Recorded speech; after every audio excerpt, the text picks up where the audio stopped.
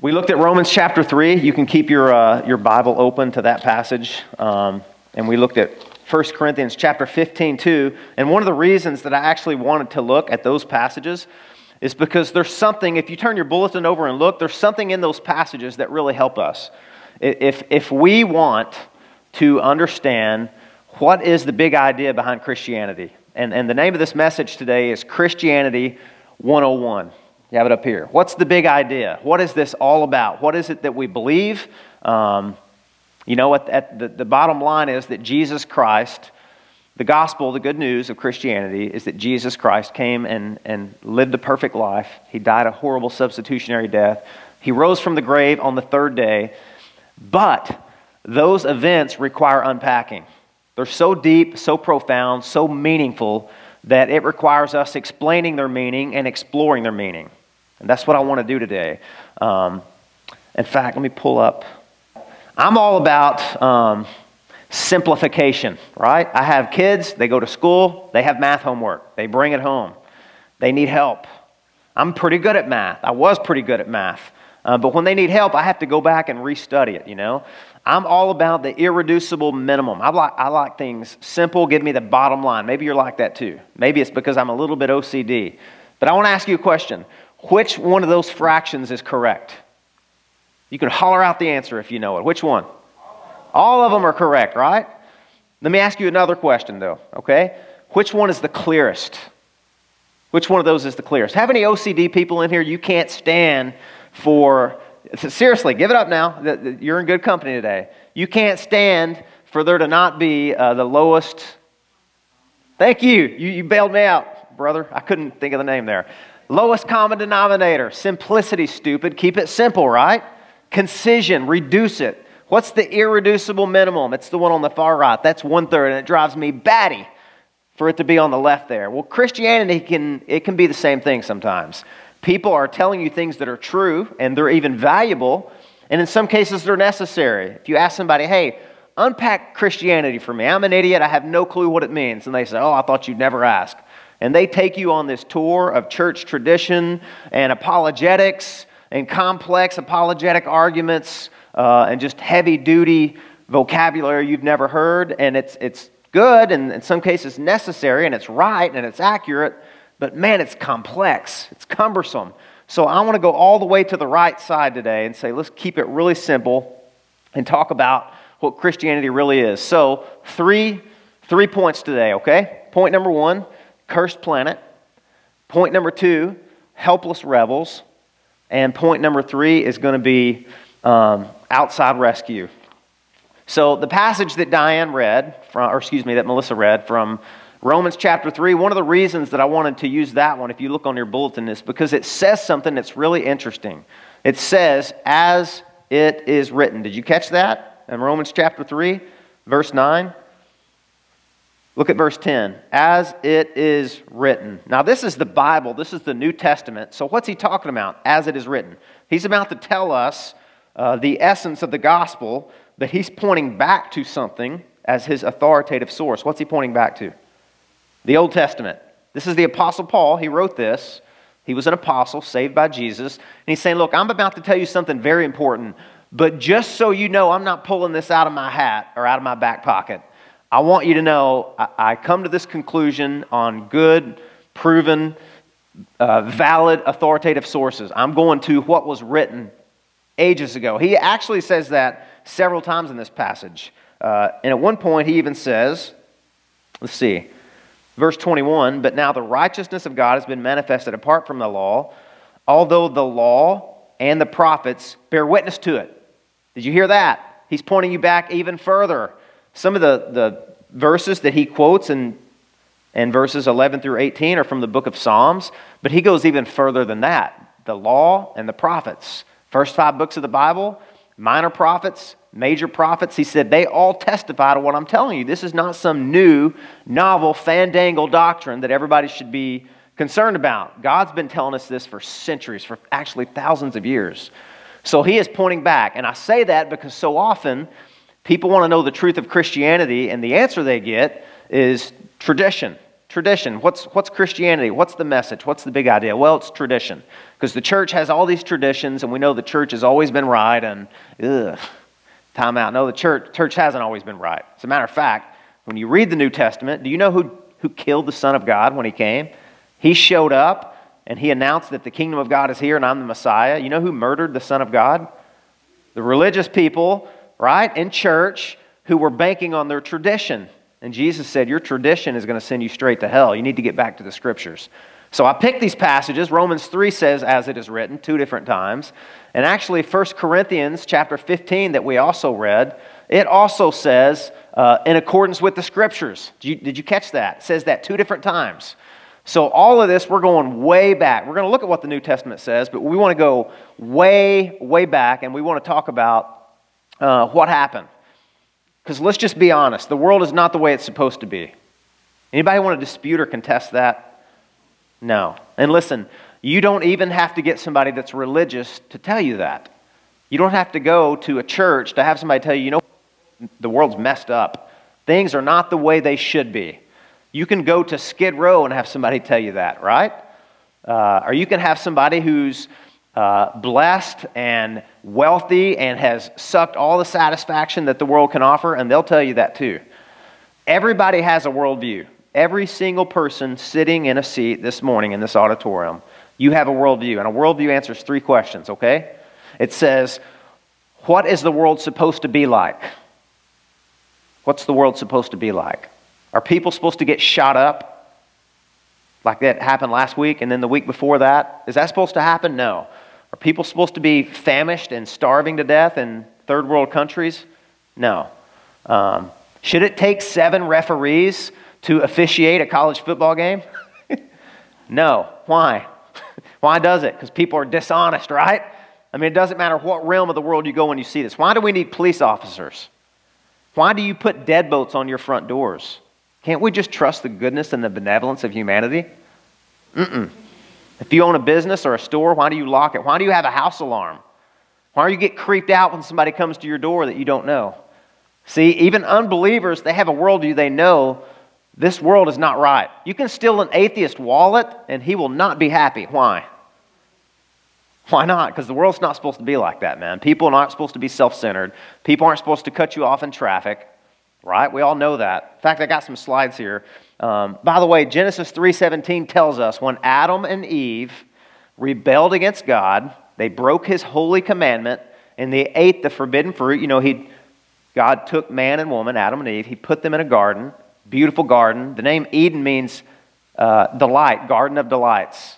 You know, in a garden, there's beauty and there's rest, and that's exactly what was there.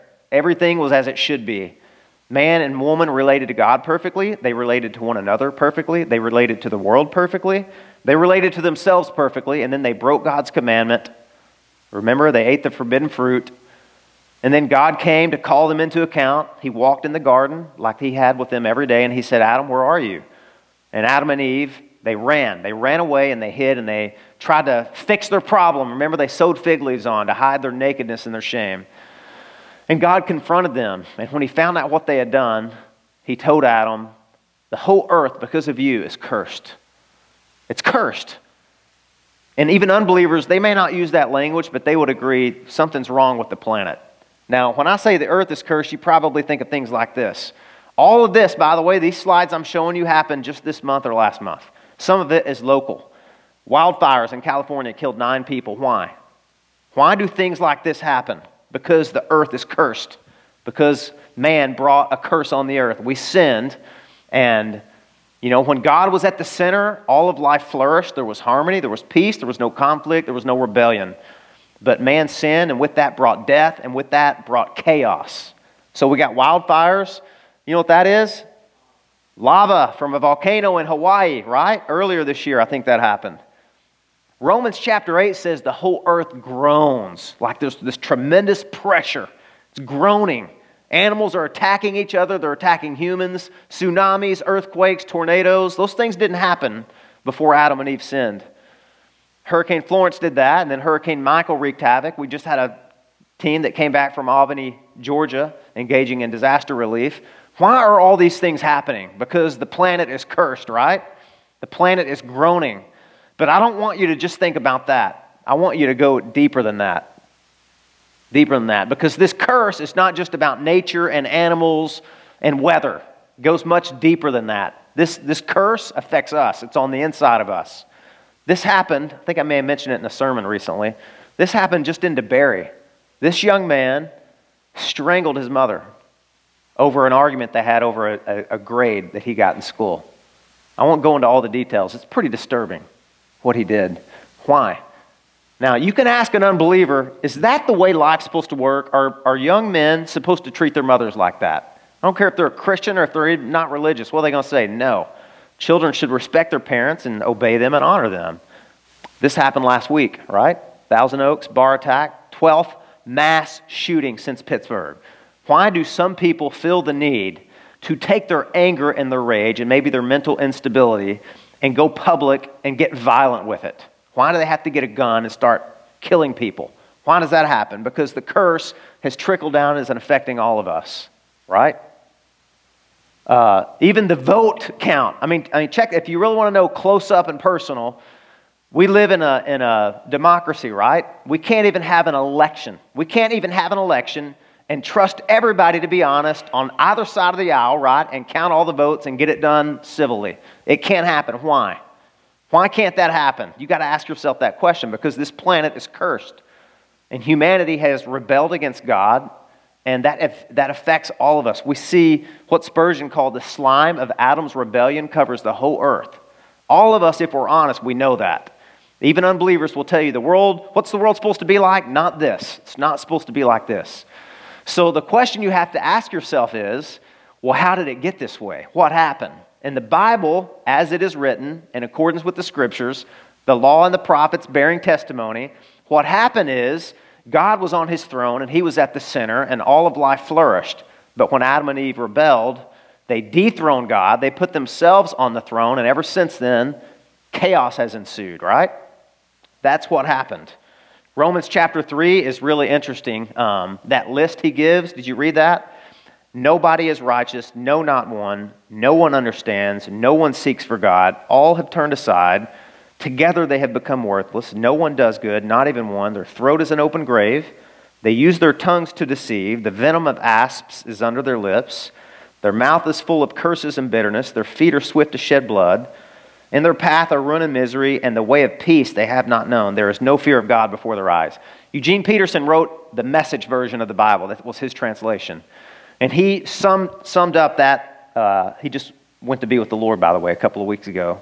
He summed up that passage by saying this: there's nobody living right, not even one. They never even give God the time of day.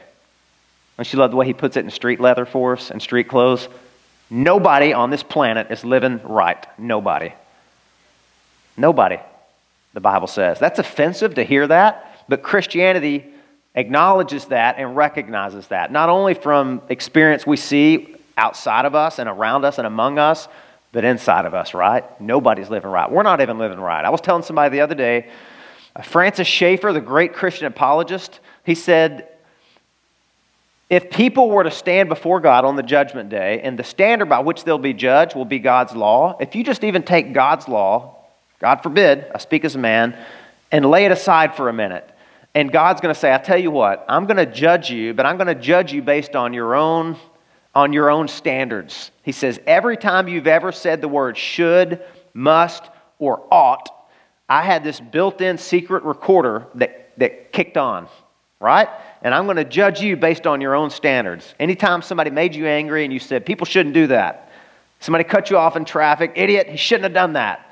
Or your child disobeyed you and annoyed you, and kids shouldn't do that. He's going to play the tape. And you know what? You couldn't even pass your own standards, let alone God's standards. And he was right. He was right. We all know that the whole world, Romans chapter 3 says, the whole world stands guilty before God. The Bible says that the law of God stops our mouths because everyone wants to protest their own goodness. I know it says everybody's unrighteous, but I'm a pretty good person, right? You know, I love my neighbor, and goodness, man, I go to soup kitchen, I volunteer, and I bring food. But the law is about our relationship with God, not just about other people. And the Bible says there's nobody righteous. Nobody has loved God with all of their heart, mind, soul, and strength. And listen, beyond that, if you look around, you see just this restlessness, right? Isaiah chapter 57, verse 20 is one of my favorite verses because it so succinctly describes the people in the world today that you see. And it says this, unbelievers, or it says the wicked are like the sea when it's troubled, and it cannot rest, and its waves go back and forth and cast up mire and dirt. There's this restlessness that you see, right? Even the people that are supposed to be the happiest, sometimes they're the most miserable. King Solomon in the Old Testament wrote the book of Ecclesiastes. He had everything. He had gold, he had wine, he had wealth, he had women. He had 700 concubines and 300 wives. I mean, it was like jackpot for him, right? In every way possible for an unbeliever to think. And he wrote a book and he said, this is all vanity. All this it leaves me empty and meaningless and sad and dejected. I mean, for the people that are chasing the gold at the end of the rainbow, go talk to Solomon. He's been there and there's no gold there. I watched a documentary the other day on Netflix. I grew up, in the 90s, and that was when the MTV was taking off, and there's this really, really probably rotten band. I hope you never listened to them, but I did back in the day before I was a Christian, called Nine Inch Nails. And their lead singer was, his name was Trent Reznor. And they did an interview with him in the early 90s when he struck it big, man. I mean, their band just hit it big. Everybody was listening to them. Their videos were on. He was the lead singer, and it was in the early 90s, and this is what he said. This is just he was being totally honest with the interviewer. He said, since I've got everything I've wanted, now I can put a zero after the number of record sales I've had, or I can play at a 200,000 seat hall instead of a 2,000 seat hall, and I can be on MTV 1,000 times a week rather than once a month. And I thought that maybe when I reached all these goals, I'd find some sort of peace, but I didn't. It's like I'm more miserable now than I ever was. He was in his 20s when he said that. Don't you love it when somebody's just brutally honest like that? He was in his 20s when he said that. He said this recently. We're just animals, left to our own devices. Left to our own devices, we'll kill each other. We're only out for ourselves anyway. This illusion that we're more than that is nothing but that, an illusion. So as a 20-year-old, he was honest, and as a 50-something-year-old, he was still honest. What's he saying? We're all living for ourselves. It's just what Romans 3 says. All we have gone astray. That's what, maybe the verse that a lot of people have memorized, Romans 3:23, it says this. It says, for all have what? Sinned. And then it goes beyond that and says what? And fallen short of the glory of God. You ever thought what that verse means? The word for sin in the New Testament is hamartia. And you know what it means? It means to miss a mark. It's an archery term, actually. And it means to miss the mark. The mark for our existence is the glory of God. Everyone should be living for God's glory. That's why He created us. And Paul in Romans chapter 3 is saying we've all fallen short of that. What's that mean? Well, we're still shooting arrows. We're still living, and we still have a purpose, and we still have a desire. But it's God's glory should be the target, and we're not even aiming at it. We're aiming for, wealth, or for prestige, fame, notoriety, power, authority, recognition, attention. We're shooting everywhere but at God's glory. We've missed the mark. We've missed the mark for which we were created, and because we've missed the mark, all of life is crumbling and falling apart. All of it is. That's what the Bible teaches.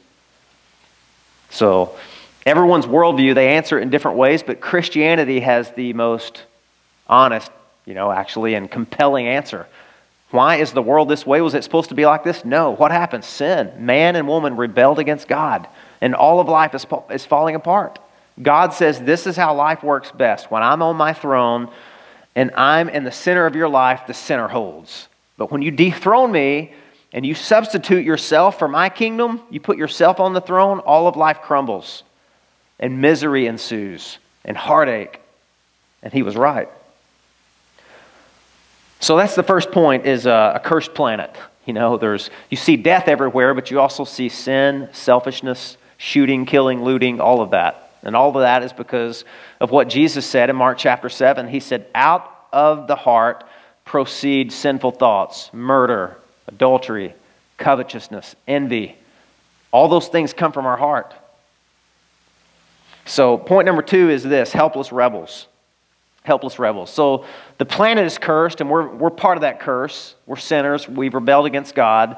And here's the second thing: we're helpless. There is nothing we can do about it, but we try, right? We all have our own salvation project. We try to rescue ourselves. We try to swim upstream. I got a funny story to tell you. This is a true story. This happened last week. Why does a preacher always have to say true story? We have a reputation for embellishing things, don't we? Last week I went to the moon, I promise.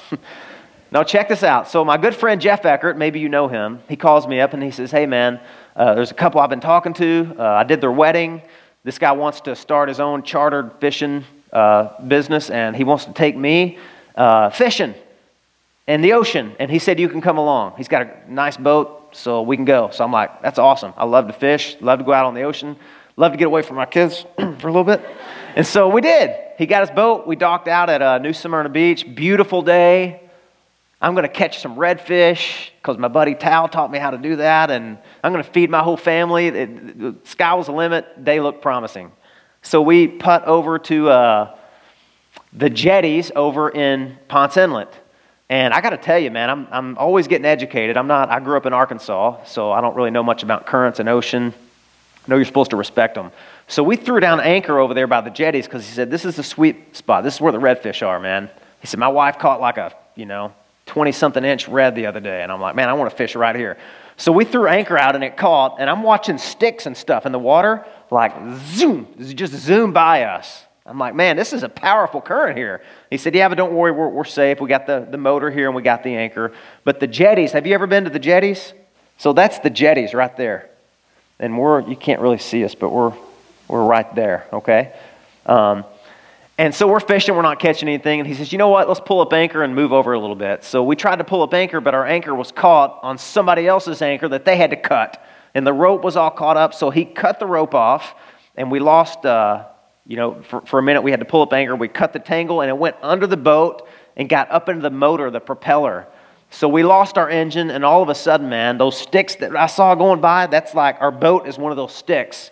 And we're moving fast. And I'm thinking, what's going on here, man? This is like a fun ride. And I see the countenance on his name is Josh. I saw his countenance like grip with fear. And he picked up his CB and he said, Coast Guard, Mayday, Mayday, boat in distress near the rocks at the jetty. I repeat, boat in distress, Mayday, Mayday. And I'm thinking, what in the world? He's messing with me. This guy's messing with me. This is a joke. And I see his wife, and she starts to cry. And he says, get down the life vest. And I'm looking at Jeff. I'm like, what's going on here? what just happened? So she's unzipping life vests, throwing them on. And all of a sudden, the Coast Guard's coming around the corner. And I'm grabbing the anchor we just put away. And I threw the anchor out. And I'm like, we can catch the rocks. And he's like, no, that's not going to work. He's trying to start the engine. It won't work. Rocks are getting closer. And the Coast Guard comes from. Man, I have never been so happy to see the Coast Guard in my entire life. They came, and I've got this little frayed rope, and I'm like trying to throw it. And the Coast Guard's like, sir, get out of the way. Get out of the way. He takes this big rescue hook and clips it on the eye of the boat, and that thing could probably tow 1 million cars. It's major horsepower. And so, yeah, that's where we were. This is where we were headed if they didn't intervene. And this is actually us. See me? I'm there on the left. Right there's the Coast Guard. There's a tote line. That's me. That's me and Jeff. That's me and Jeff. We got a selfie with the Coast Guard. They rescued us. We couldn't save ourselves, guys. I was trying to throw anchors out. I was trying to help him start the engine. We're getting closer and closer to the rocks. There's absolutely nothing we can do. We're helpless. Helpless. You know what we had to have? We had to have outside help. Somebody had to come and swoop down and rescue us because we were not able to save ourselves. We couldn't do it. We tried. And here's what's interesting to me about the Christian message, okay? Galatians 4:4 says this, when the fullness of time had come, God sent his Son into the world, born of a woman, born under the law, to redeem the earth from a curse. Galatians 4 says that. But here's the interesting thing. It says when the fullness of time had come. Have you ever wondered, why did Jesus come in 30 BC, right? Or 30 AD, whatever the date is. Why did he come then? Why then? Why not? I mean, the whole world was dying in sin. Why not before then? Why not now? Why did he come at exactly that precise time? Because the Bible says it was the fullness of time. Have you ever thought about that? Do you know how many Caesars had come and gone? Do you know how many philosophers had come and gone? How many scribes? How many lawyers? Seriously, 1 Corinthians chapter 1 says that. Where is the wise men? Where are the scribes? Where are the debaters of this age? And the Apostle Paul is almost taunting all the false philosophies and false religions. He's like, all you people who had all the answers, you were going to fix everything. The politicians, all the ideologies, they've come and they've gone, and the world is it better? Is it a better place? Or is it worse? And the same thing's true today. Every election, and hey, I think Christians ought to be in politics. I do. We need some good Christian politicians in office, right? Sometimes people overpromise, though, what they're going to do. Listen, guys, we've had thousands of years of people that are going to fix everything that's broken in the world. You can't legislate morality. You can't legislate heart change. It's not going to happen. But when the Apostle Paul wrote that, do you realize Plato, Aristotle, Socrates, 12 different Caesars have come and gone? The brightest, the best, all the experts, they've come and gone. They had all the answers. And where was the world? In shambles. It was in shambles. You know what God said? It's like he's watching our boat get closer and closer to the rocks. And he says, okay, Jesus, you go ahead and go down now. Maybe they'll finally acknowledge, okay, we can't do this. We can't fix our hearts. We can't change our hearts. There was a book written called Hope Has Its Reasons. It was a girl, and she was talking about her husband was a professor at Harvard, the big Ivy League school. Her husband was a professor there, and so she got to audit all the classes for free. And she went to a psychology class, and they were talking about, let me get this right, psychodynamic psychotherapy was the lecture that day. And the professor was talking about how they helped this man who was much older. His whole life had been riddled with trouble, anger, bitterness, and they finally pinpointed what was wrong with him. He was bitter at his mother. He was angry at her for a childhood that he was neglected, and he couldn't forgive her. And so this professor would say, do you see how psychodynamic psychotherapy helped pinpoint what that man's problem was? And the class is clapping, and this girl that wrote this book raised her hand. And she said, I just want to be honest. She said, I'm not here for credit. I'm auditing, but I couldn't help but just wonder, so what happened to that guy? And he said, I beg your pardon? She said, what happened to him? You pinpointed that he was bitter and he was angry, and that he held resentment against his mother, who was dead by the time they figured all this out. And she said, so how did you help him forgive her? And she said the professor was visibly upset and said, I don't know why you're asking that. And she said, well, we're here to help people, right? Psychology is all about helping people. And she said, and I'm all about that. I think it's great. There's some wonderful things you're teaching here, but were you able to help him? And he said, well, you can't press your neurotics about forgiveness onto a patient. And she said, and then some of the other students in the book, it talks about some of the other students were looking around raising their hand. Like, yeah, what the heck? I'm spending $80,000 to get educated here. You tell me when it's all said and done, all I can tell him is, here's your problem, but I have no... And the professor was getting angry, and he said, well, I guess you tell him lots of luck. And they were like, what? And then he was really visibly shaken. And he said, look, let me just tell you this. He said, if you came to this department for heart change, you're in the wrong department. And I just appreciate the honesty. I'm not against psychology or philosophy or any of those things. They can tell you what should be, maybe. People shouldn't be bitter at their parents, right? Even though their parents wronged them and abused them and all of that. But they can't tell you how to change. They can't. There are limits. Science can't save you. Philosophy can't save you. Psychology can't save you. They have their use, but they also have their limitations. But I will tell you this. If you're looking for heart change, you're in the right department if you came to Christianity, because Jesus is in the business of changing people's hearts and rescuing them. So point one was there's a cursed planet where cursed people live. Point number two is we're helpless to do anything about it, right? And point number three is this. We need outside help. We need somebody to come from out. If the problem's inside, the answer can't be, right? If that's where the source of all your problem is, there's rebellion against God in your heart, that can't be where the solution and the answer comes from. So where does it come from? It comes from outside of us. And that's where the passage we looked at, if you look at 1 Corinthians chapter 15, the passage that Melissa read, what does it say? It says, Let me read it to you.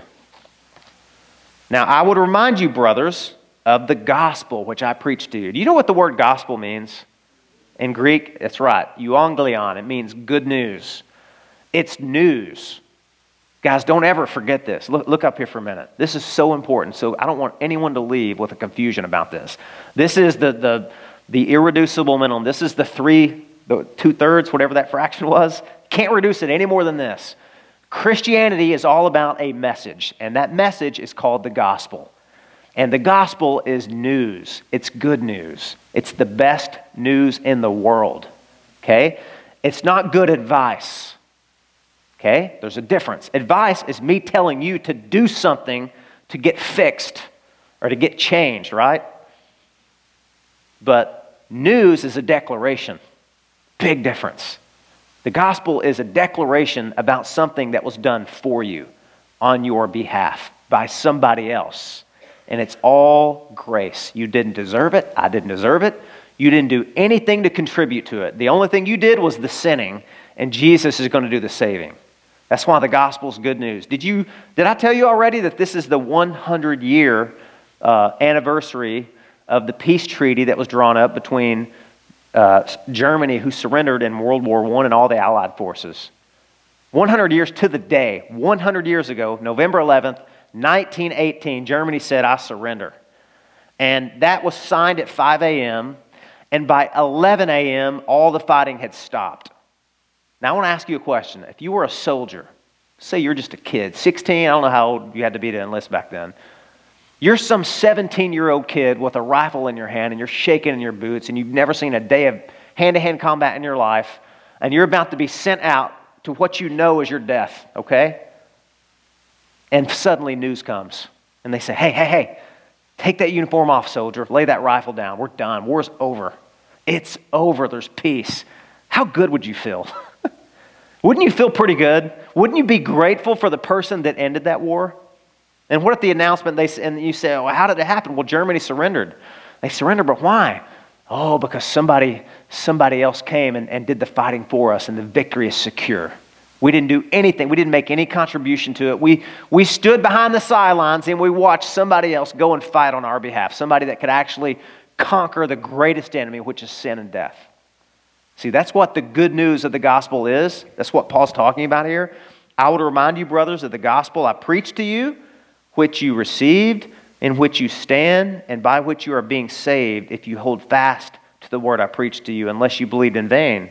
For I delivered to you as of first importance what I also received. And here it is, that Christ died for our sins in accordance with the Scriptures, that he was buried, that he was raised on the third day in accordance with the Scriptures, and that he appeared to Peter, then to the 12, then he appeared to over 500 brothers at one time, most of whom are still alive, though some have fallen asleep. You see what Paul's saying? He's saying our rescue depended on a person, not an idea, not a religion, not a philosophy. It's a person. The solution to our problem was a person. God sent a person. His name is Jesus. He lived a perfect life. He died a horrible death. He rose from the grave. And if you don't believe me, you can go corroborate this story, Paul says, with about 500 people who are still around to tell you they witnessed it firsthand. Aren't you glad Christianity is not once upon a time or in a hole under the ground in Middle Earth or in a galaxy far, far away? No, it's a historical event. The planet was cursed because of an event that happened in a garden, and the world was saved because of an event that Jesus Christ came and secured for us. That's the good news of the gospel. And, you know, whenever I'm interviewing people that want to be baptized or want to join the church, I'm always trying to get that from them. Seriously, if I can't hear it, I don't have a peace about it. I don't know if I can baptize you. You don't have a clear testimony. If I ask people, hey, so you're a Christian? Yeah, I'm a Christian. Okay, great. Tell me how you came to be a Christian. And they say, well, you know, I pray all the time, and I go to church, and I'm a pretty good guy, and then I feel like I'm really close to God. You hear the buzzer going off? That's good advice. That's not good news. That's not Christianity. That's every other religion in the world. Well, I follow the steps. I climb my way up to God. I'm doing better and better. I'm obeying Him, and I'm praying, and I'm reading my Bible and evangelizing. No, those are things you're doing, though. That doesn't save you. You can't be saved that way. Christianity is God came and sent his son to die for my sins. And when I hear that in a testimony, I'm like, okay, they understand. Tell me how you became a Christian. Well, I believed in Jesus. He died for my sins. He rose from the grave. Okay, you're in. It's really simple, actually. It's not a litmus test. You don't have to have fancy, esoteric, academic arguments. Tell me about the Trinity and about the Council of Nicaea. It's like, no, I believed Jesus died for my sins. Jesus saved me. I'm trusting him. He's my only hope. He's the only one I can trust to fix this embittered heart. That's Christianity. He bore the curse for us. Do you know when Adam and Eve, I'm closing with this, I promise. We're still on the shorter side here for me, right? I'm closing with this. When Adam and Eve disobeyed God and the whole earth was plunged into rebellion and sin, and God came, you know what he did? He cursed the earth because of the man, and then he banished them. He exiled them. He sent them out. This makes me want to cry talking about it. He sent them out of the garden. And you know what he did? He stationed at the entrance to the garden. This is pretty cool, actually. An angel, and in Hebrew it says a cherub with flaming swords. Swords is plural. A cherub with flaming swords. You imagine that? Like one of those lightsabers, but angelic.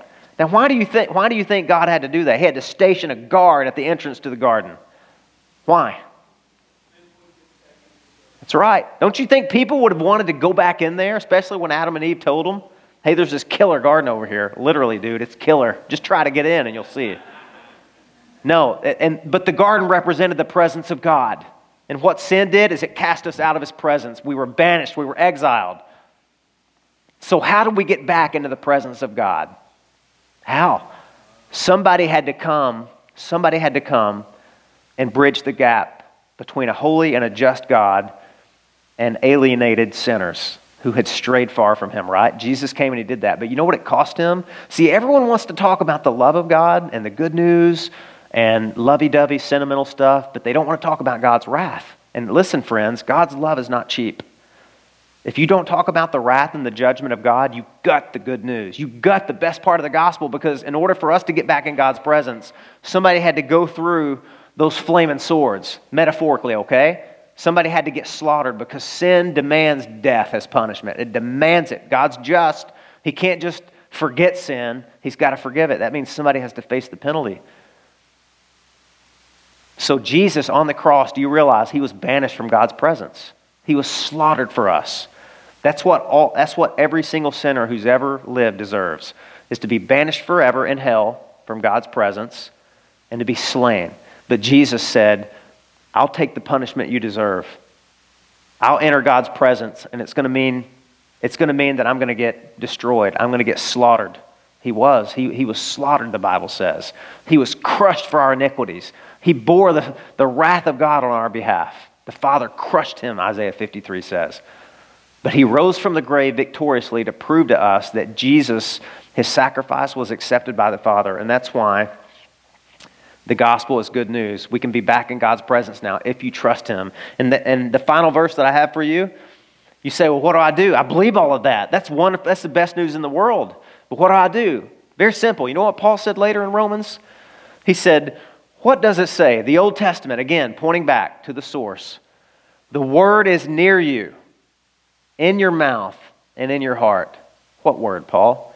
That is the word of faith that we proclaim. He's talking about the gospel. Because if you confess with your mouth that Jesus is Lord and you believe in your heart that God raised him from the dead, you will be saved. And then verse 13 says, for whoever calls upon the name of the Lord shall be saved. I want to ask you just very seriously this morning. The news hopefully has been very clear to you. We're all under a curse. We've all broken God's law. None of us have aimed at God's glory. We've aimed at our own desires. We've strayed far from him. We deserve his wrath. Second point is we're helpless. There's nothing we can do to get back in God's presence. Nothing we can do to rescue ourselves. It's going to require outside help. Okay? Mayday, mayday. I can't get that out of my mind. And the look on his face. This is serious. We need outside help. Have you ever called? I don't mean to be cheesy here, but have you ever called a mayday on God? God, I need you. You gotta save me. Jesus, please forgive me of my sins. I want to trust you, not in myself. Have you ever done that? Have you ever done what Paul said to do here? It's so simple. The good news is just so unbelievable that most people don't believe it. And they say, no, surely there's got to be more to this. There's something I've got to do. No. Jesus paid it all. All to him I owe. Sin had left a crimson stain, and he washed it white as snow. Have you ever called on the name of the Lord and said, Jesus, please forgive me of my sins? If you haven't, you don't have to walk down an aisle. You don't have to understand complex arguments. All you have to do is with sincerity, call out to God, even from where you're sitting right now.